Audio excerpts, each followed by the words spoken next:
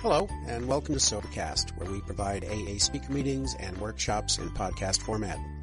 We're an ad-free podcast, and if you enjoy listening, please help us be self-supporting by visiting Sobercast.com, look for the donate link, and drop $1 or $2 into our virtual basket. We hope you enjoyed the podcast. Have a great day.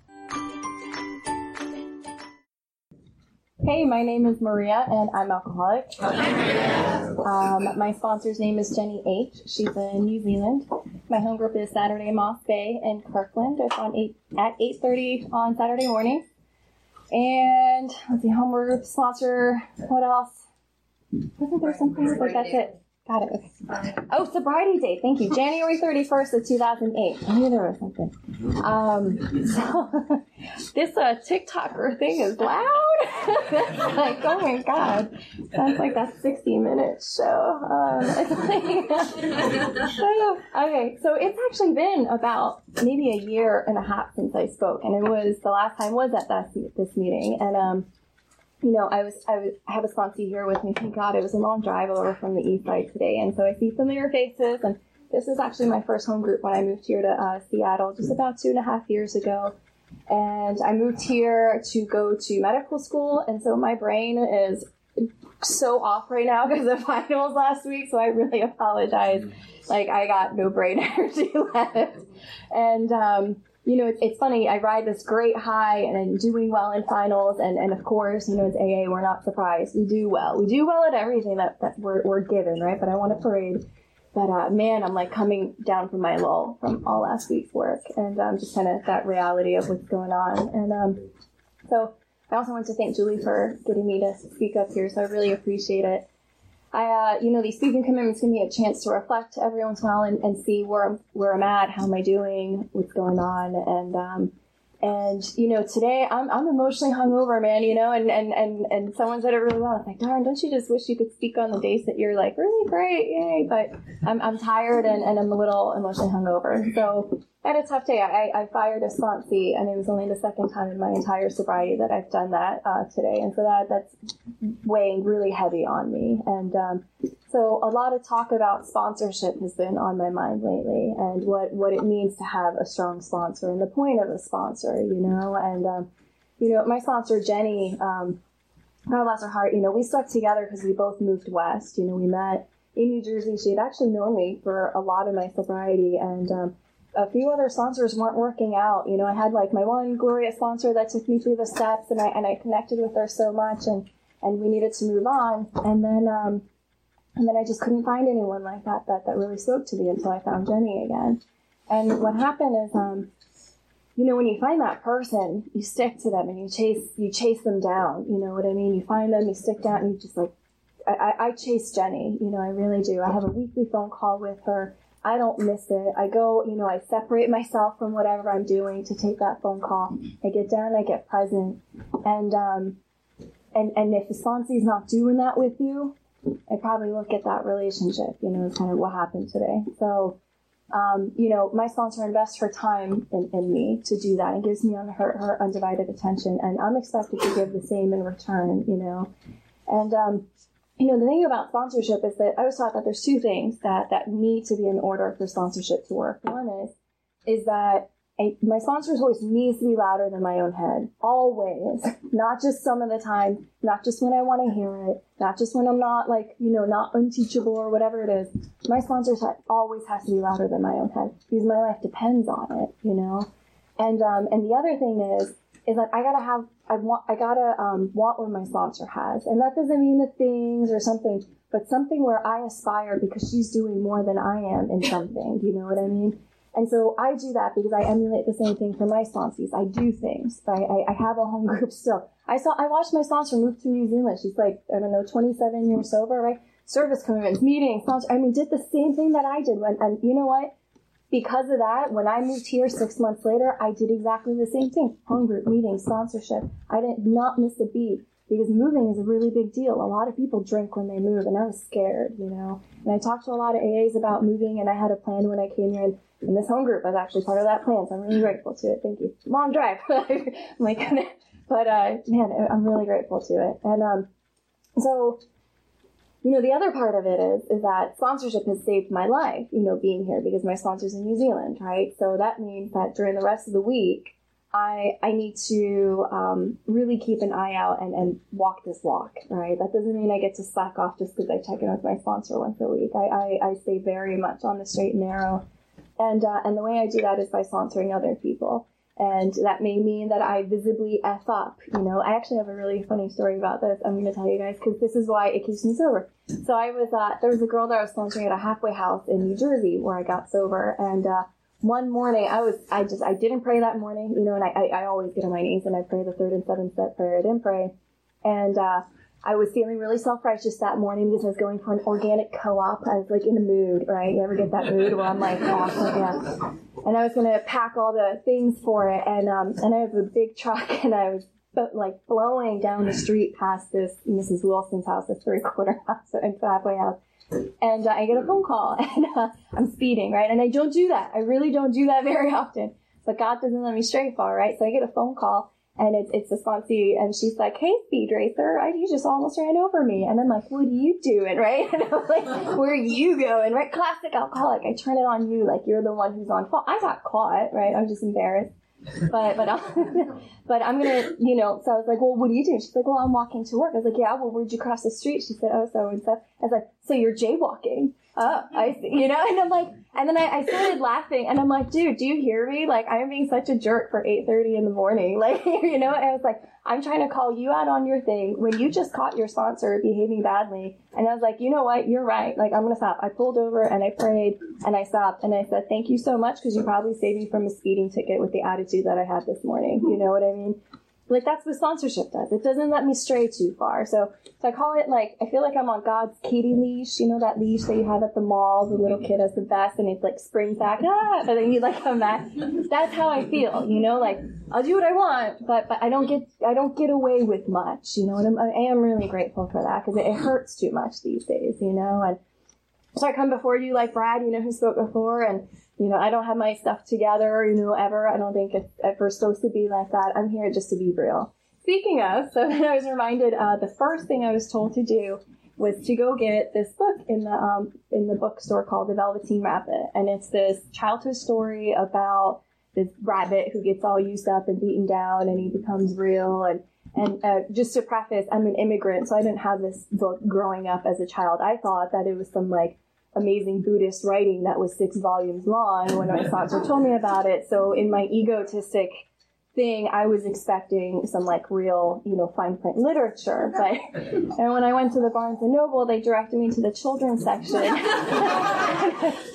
Phew, and I'm like, this can't be. And, that's the whole point. Again, it's sobriety. Phew, get my ego down. And I read it, and I'm like, okay, I see your little cute point, right? Like, I'm supposed to get real. I'm supposed to be vulnerable. But she brought up a really great point. I have a really hard time doing that. And so to tell you a little bit of my past, like I said, I was an immigrant, or am an immigrant when I came here when I was 6. And I came from Estonia, which is a Scandinavian country, and we're a very flat, affected, monotonous people. And that's fine, but, everything is beautiful on the outside. And I was kind of like this free-spirited, like, had a lot of emotions kid, right? And when we moved, both my parents were physicians, but they couldn't work as doctors, so they worked as a janitor and as a technician. And my job at 6 years old was to take care of the family. I raised my brother, I cooked, I cleaned, I did all the laundry, and I'd done that from age 6 on. And I also come from an alcoholic home, so there was a lot of unpredictability, and if you guys come from an alcoholic home, I don't even have to say it. The point is that by the age of 8, I felt that it was my time to start drinking whatever was left over at the tables. And so I can't give you, like, a wonderful first drink story, because my first drink was at the age of 8, and I don't remember something miraculous. I just remember it being like just regular. Do you know what I mean? It was just like, that was just my being. That was what my calling was. It just seemed right. There was, there was no big poof about it. It just was. And, the weird hard part happened when I got sober. I got disowned by my family when I got sober, because it was very appalling for them to say that, a child was so broken, and so I didn't get so, disowned because of my behaviors, it was shameful to them that I needed AA and that I was alcoholic. Not that I couldn't drink normally. So that just gives you a little light about what I grew up in. And the other thing is then, we obviously had all these outside stuff, and I'm missing the boat on a lot of cultural references because of the being an immigrant thing and learning English thing. And I also, by the way, grew up in inner city St. Louis. So there was a little white girl there, and I talked very differently a long time ago, and I was a delinquent. I had a lot of behavioral problems.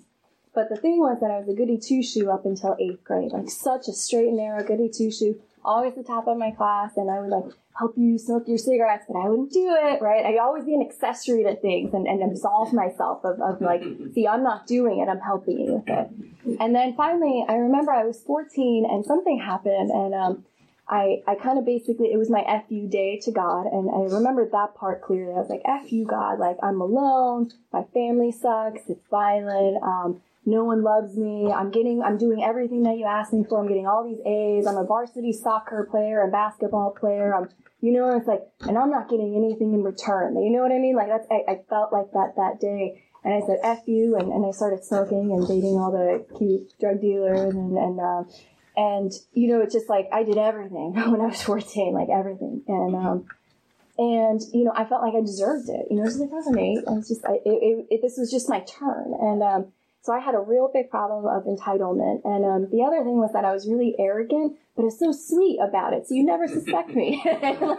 So they called me Little White Girl with Attitude. That was my nickname in my sports team. Because I would hurt other players, but I'd never get caught.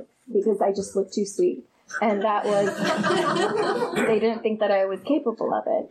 And that's the story of my drinking until I got sober when I was 22. Like, doing a lot of effed up stuff and not getting caught because it just didn't look like I could do that. And, I wore that badge, right? Like being from this tough thing and being from this tough family, but I wouldn't tell you that, right? No one knew, and I smoke and I drink and I do all these things. And my parents thought that, being in St. Louis was a problem, so they moved me to rural Minnesota, thinking that was going to help fix me. And that wasn't the only reason. There were others, but that contributed to them moving there. And that was awful, because now I finally felt at home with my St. Louis people that I worked so hard to feel at home with, right? And I'm in Minnesota, and everyone talks different, and it looks different, and I'm like the girl in the leather boots and fishnets and punked out, it just didn't fit in Abercrombie and Fitch world over there. And I never heard of Dave Matthews. I was like, what is this? And I did not like it, right? And they all said that I talked with a Southern drawl, and I listened to, that was more like a metal punk person. So I ended up in the first detention there was, right, at this big giant school, this big giant preppy school. And I'm there with, when I was in high school, the trench coat mafia was the thing, right? And so I'm in there with all the trench coat mafia kids, right? And here I am see little Maria, and they're like, what are you doing here? You don't belong. And I was like, you don't know, And I just, it's that was my way of being sneaky. And, and my parents found out that I wasn't that if my friends weren't the bad influence, it was me who was the bad influence. I was not a follower. That was the problem. So I prayed every night when I was in Minnesota for 5 months. I prayed every single night. I said, God, I will do anything. Just get me out of here. And I was starting to run away. I'm doing all this stuff. And I said, I will be a good girl. Just get me out of here. I would change, anything. And so my dad got a job in New Jersey, and he was still drinking a lot. He was fully alcoholic, and he was drinking a bunch, and I found out he got this job. So I packed the minivan, and at 15 drove from Minnesota to New Jersey while he was drunk, to go. And I was like, we're out of here. We're going now. And that's what I'm like, And, I was really small for my age, I'm 31. I've always looked smaller and younger. So I can't imagine what I look like driving with a drunk dad and a 15-year-old with a pack. I just can't imagine what that looks like right now, And so we go to New Jersey, and I get on better behavior. I do what's asked of me. I've always always done that. But now I felt like my soul was dead. You know, I didn't like it in New Jersey, but I got what I prayed for, and I was going to be good. At 17, I graduated, and, you know, I decided that America was my problem. I went back to Estonia thinking that was going to solve it. That was not happening. They were burning American flags and giving me all kinds of hate speech about how I'm not Estonian. I mean, it was just like no matter where I went, I was this mutt, you know what I mean? It felt like I couldn't fit in anywhere. And so I come back, you know, to the States, and I go to Rutgers, and all I could do is drink, you know what I mean? I try to hang out with some of my friends from high school, but they just drank all the time. I didn't drink like a party girl. I didn't dance on tables. You could never get me to dance. I was just a wallflower, and I really just like to hang out and drink beers and whiskey. You know, that's the kind of girl I was. And, you know, I would do it. The problem was that it was round the clock drinking, right? And then I had to be drunk all the time. Like, I remember when I gave a drunken phone call to my brother, and I said, "Oh, I think I'm alcoholic." And he's like, "Why do you feel you need to drink to, like, go to the grocery store?" I was like, "You don't? Like, I don't understand. Like, I need a few to, like, get to a grocery store. Like, I can't do that otherwise." And I couldn't stop, you know what I mean? I was in my early 20s. I couldn't stop. Obviously, bad things were happening to me, like, you know, and I was doing bad things. I mean, college girl, it was a bad thing, right? And the way I say it is that there are things that I hope my parents never find out about, you know? And the thing is that, you know, for being so sweet looking, I got into a lot of fights, and I caused a lot of trouble, but I, again, always got away with it. And, so really what I was left with by the time I was 22 was my spiritual bankruptcy. You know, I didn't have people, I wasn't leaving my apartment because I didn't want these bad things to keep happening to me, right? I was doing that for like a year and a half at that point. I, you know, was doing everything I could to switch to drinking. You know, I was like, oh, there's a gin phase. Oh, my body's too drunk and weird things happen, but my mind's clear. That sucks. No more gin, you know, or then like the beer, well, I was gaining a lot of weight on the beer, you know, and it's just like I kept switching all this stuff. And you know, like I was saying, I had a spiritual bankruptcy that happened, and it happened after I was, you know, this wasn't the first time that I did it, but I had driven up to the Catskill Mountains up there, like maybe 2 hours away, and I just wanted to not come back, you know. I wasn't suicidal, you know, I prided myself in not being suicidal, actually. I was like, no, never will kill myself. But I conveniently wanted to be gone, you know, like, so I would do these things to go to motels, and I would idolize how these rock stars die, because that's what my life was. I thought I was a rock star at that time, you know, I was definitely living like one. And I thought I'd go out like a rock star. So I was doing that, and this one time, you know, it was my first sobriety date. It was October 26th, and I just couldn't get drunk. Like, it was awful, right? And that had happened a couple times before. But I had a mission, right? Like, I was really trying to die in that hotel room, and that's not what happened. And you know, and I was remembering all these other friends who had died. And here's just a little picture. Like, I know it doesn't seem like college kids get into a lot of trouble, but all my friends were dead. You know what I mean? Like, I wasn't, again, just some little girl who drank too much. All my buddies had died, and I was supposed to be next, you know. And I'll never forget that, being at that table and, you know, seeing four of us in the middle of the night, and I was like, I just had this epiphany. I was like, oh, I'm gonna die. It was like with that movie where each person dies in the roller coaster. That one. That's how I felt. Like, it was my turn. And there we go, Final Destination. And you know, within the year, each one of those did die, and within the year, I got sober. And, you know, one of the guys' parents, you know, said that's actually one of the best gifts that you can give to us, because our son never got sober. You know, actually, whoever his uncle is somewhere sober out here, I don't know, never met him or anything. But I remember that was one of my amends, was, you know, I wrote a card or letter and put it on his gravesite, and I went to his family, and I said, I'm a sober member of Alcoholics Anonymous, and I dressed up, and the whole thing that you guys taught me to do, you know, and they were just so happy. They said, if our buddy or if our son Tom's death can do that for you, then it was not in vain, you know. And the thing is that, like, what's so hard is that with the outside appearances, right, it definitely doesn't look like I'm living that kind of life. You know what I mean? I am such a secret to everyone, right? I am such a secret. No one knows the pain that I've gone through. I've never opened up to anyone in my life.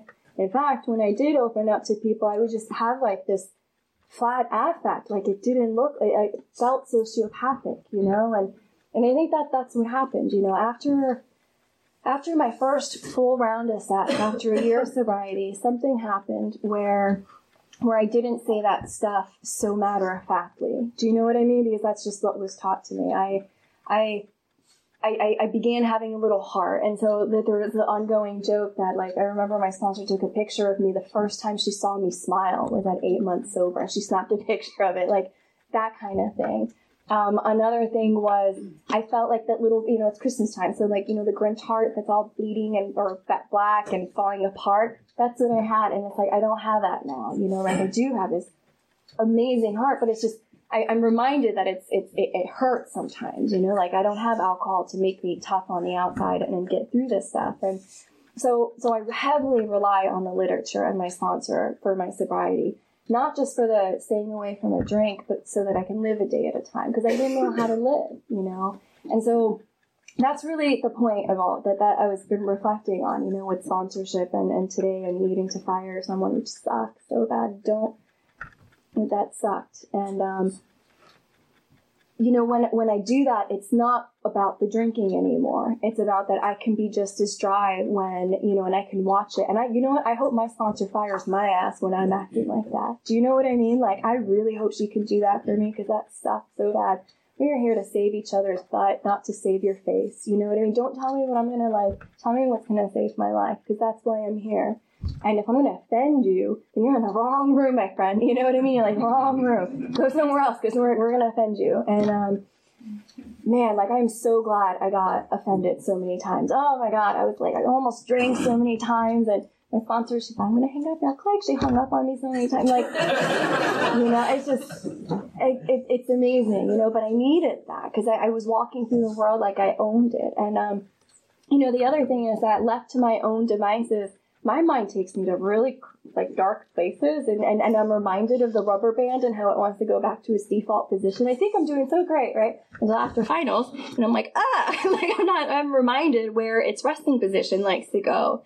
And that happens. Like I was reminded too with any time change happens or transitions happen. I see that it's, I may do all this work, but it doesn't mean that it's all gone. It's just that I've done the work to keep it at bay. It's my daily medicine that I have. I need to do this daily. And so I've been having that, in the middle of my emotional hangover and all this like really dark thinking was coming in during the last 2 days.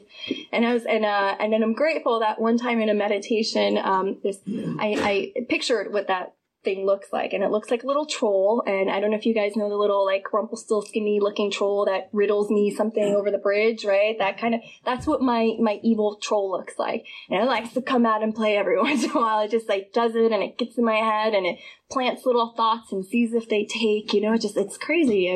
And I don't have to do it often, but it'll happen a couple times a year, and the only thing that gets me out of it is a speaking commitment, or, or working with someone. It's never any, like, cerebral thing. It's not something I need to figure out. It's because of what my feet do, And so, my feet are what keep me sober. It's not about thinking my way through the program. It's about getting to know that book in and out. I learned the Big Book through the Joe and Charlie CDs. That's, oh my gosh, they, like, saved my life. I read the Big Book regularly. Love going to Big Book studies. I had this whole binder of cool things I learned, and I made myself a student of AA, and my feet are all that's important in AA. It doesn't matter what my headspace has been for the last 2 days, because in the meantime, I showed up to a meeting last night, I showed up today, I showed up to a sober girlfriend's party, I showed up to be a good roommate, I showed up to whatever, all that stuff, I showed up. It doesn't, just because I get to be like in a weird headspace doesn't mean the rest of the world needs to commiserate with it, right? And so that brings me up to something else, that sobriety brings in some really tough goes sometimes, right? So, like I said, I haven't spoken in a while because I've been quite ill. And so like a year and a half to a year ago, I wasn't walking very well. And my father moved in and he helped me out with that a lot. And today, just to be able to walk on the stage, I was nearly in tears, and I know for the people who don't see it, it's hard to imagine that. But that is what it is. And so I had these women bringing me meetings, and even though all this stuff goes on, that doesn't mean that I get to treat someone badly because of what I'm going through. You know what I mean? And that's been one of the biggest things I learned in AA was it doesn't matter what I'm going through right now. It doesn't matter if I had a bad day. I don't get to go make someone else have a bad day because of it. never. I don't get to do that. I might drink over that, you know? And the other thing is, you know, I heard this speaker CD where he says he's like this old timer, 50 years sober, and his lovely wife is across from him, and they're cute and, you know, adorable in the morning. And they ask him, how do you stay in love with your wife all the time? You know, you're sober, aren't you bored? It's the same thing every day. And he says, no, you know, my wife could have had a spiritual experience the day before. My job is to find out today. Maybe that's what it was, you know? And so like my job is to treat each of you as if maybe you had a spiritual experience last night, not to bring your old history into things. You know what I mean? That's something really important for me too. And it's actually one of the things that brought me out here to Seattle was some of my past kept haunting me, and it sucked. And it was so unfair that after years of no matter what I did, it's like things catch up to you, and you're like, I can never catch a break. I'm done, you know. And I'll never forget. There was a gentleman that I dated who was a really poor choice, right? And and what happened is that everyone in AA in New Jersey thought that too, but I didn't know that at the time. And, you know, I was like 5 years sober and done so many rounds of sex. And I, you know, was finally ready to start dating again. Do you know what I mean? Like that thing, like, and I go on a date with someone wonderful. And he stops me and he says, so I heard about such and such and such. And I'm like, you know, though I appreciate you coming out and asking me about the gossip that I've heard, I am upset that I didn't get the chance to tell you that myself, and that my inventory has to be, you know, carried across from other people's mouths. And so the thing in AA here is that we do not gossip about each other. Like, feel free to share my story. Whatever I share from the podium is fair game for you to talk about. It absolutely is. But whatever I talk with you on the phone or, you know, one-on-one, that is not for sharing unless you ask my permission, right? And I've done this for sponsees where I needed to, you know, there were some really heavy stuff, things that are not talked about at podium. And I would call that person and say, can I put you in touch with so-and-so? Or, you know, I wouldn't say a name. I'd say, can I put you in touch with someone who has this issue that you told me about? Can, you know, so you guys can talk about it. Because I'm not going to pretend to know about it. I'm not going to pretend to have gone through that issue. And I also want to keep your anonymity about it, you know? So there's this respect that we have each other here in AA. And so that brings me to my full circle thing for today is, you know, AA is this beautiful, safe place, and it's our job to keep it that way. And if I am not keeping AA a safe place, I better be looking at that and talking to my sponsor about it. You know, I have these traditions to keep me backed up. Like I keep my opinions, right? My opinions need to be kept in check. This is not the place to talk about them. You know, I am here to practice principles. This is my locker room. And if you guys dare do anything to my locker room, I'll get you down. Like I will, you know, like I just, and I've done that, you know, and so if we're not using this safe place to help each other grow and bring ourselves all closer to God, then what's the point, right? And so like, you know, we don't sit and criticize each other. You know, that's not the point of it. It's not about judging each other's sobriety or any, like, that's not the point. The point is that I get to be up here and tell you guys that I've been sober since I was 22. I'm 31, right? And like, I'm in medical school, and even though I've had a funky 2 days, like, I'm pretty darn grateful. I'm doing pretty darn good. You know what I mean? And that I showed up here anyways. I'm not in my bed holed up. And that's because you guys keep it a safe place.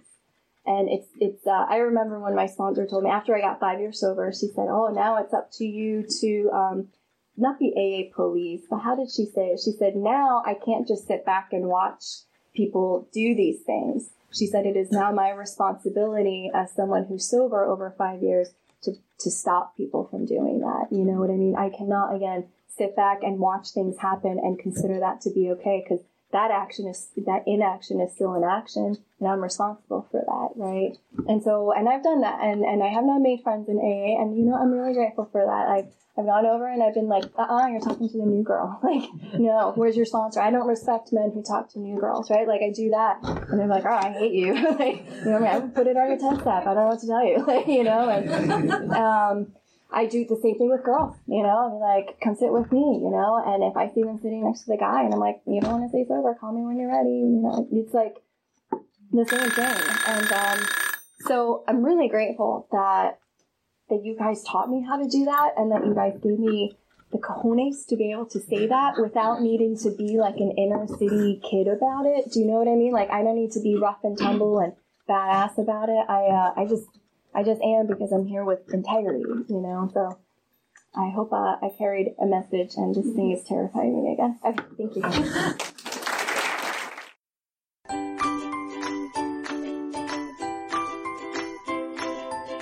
Thanks for listening. I hope you enjoyed the podcast. Sobercast is ad-free, and we'd like your help in order to keep it that way. So if you'd like to help us be self-supporting by pledging $1 or $2 a month, visit Sobercast.com and look for the donate links. Thank you very much.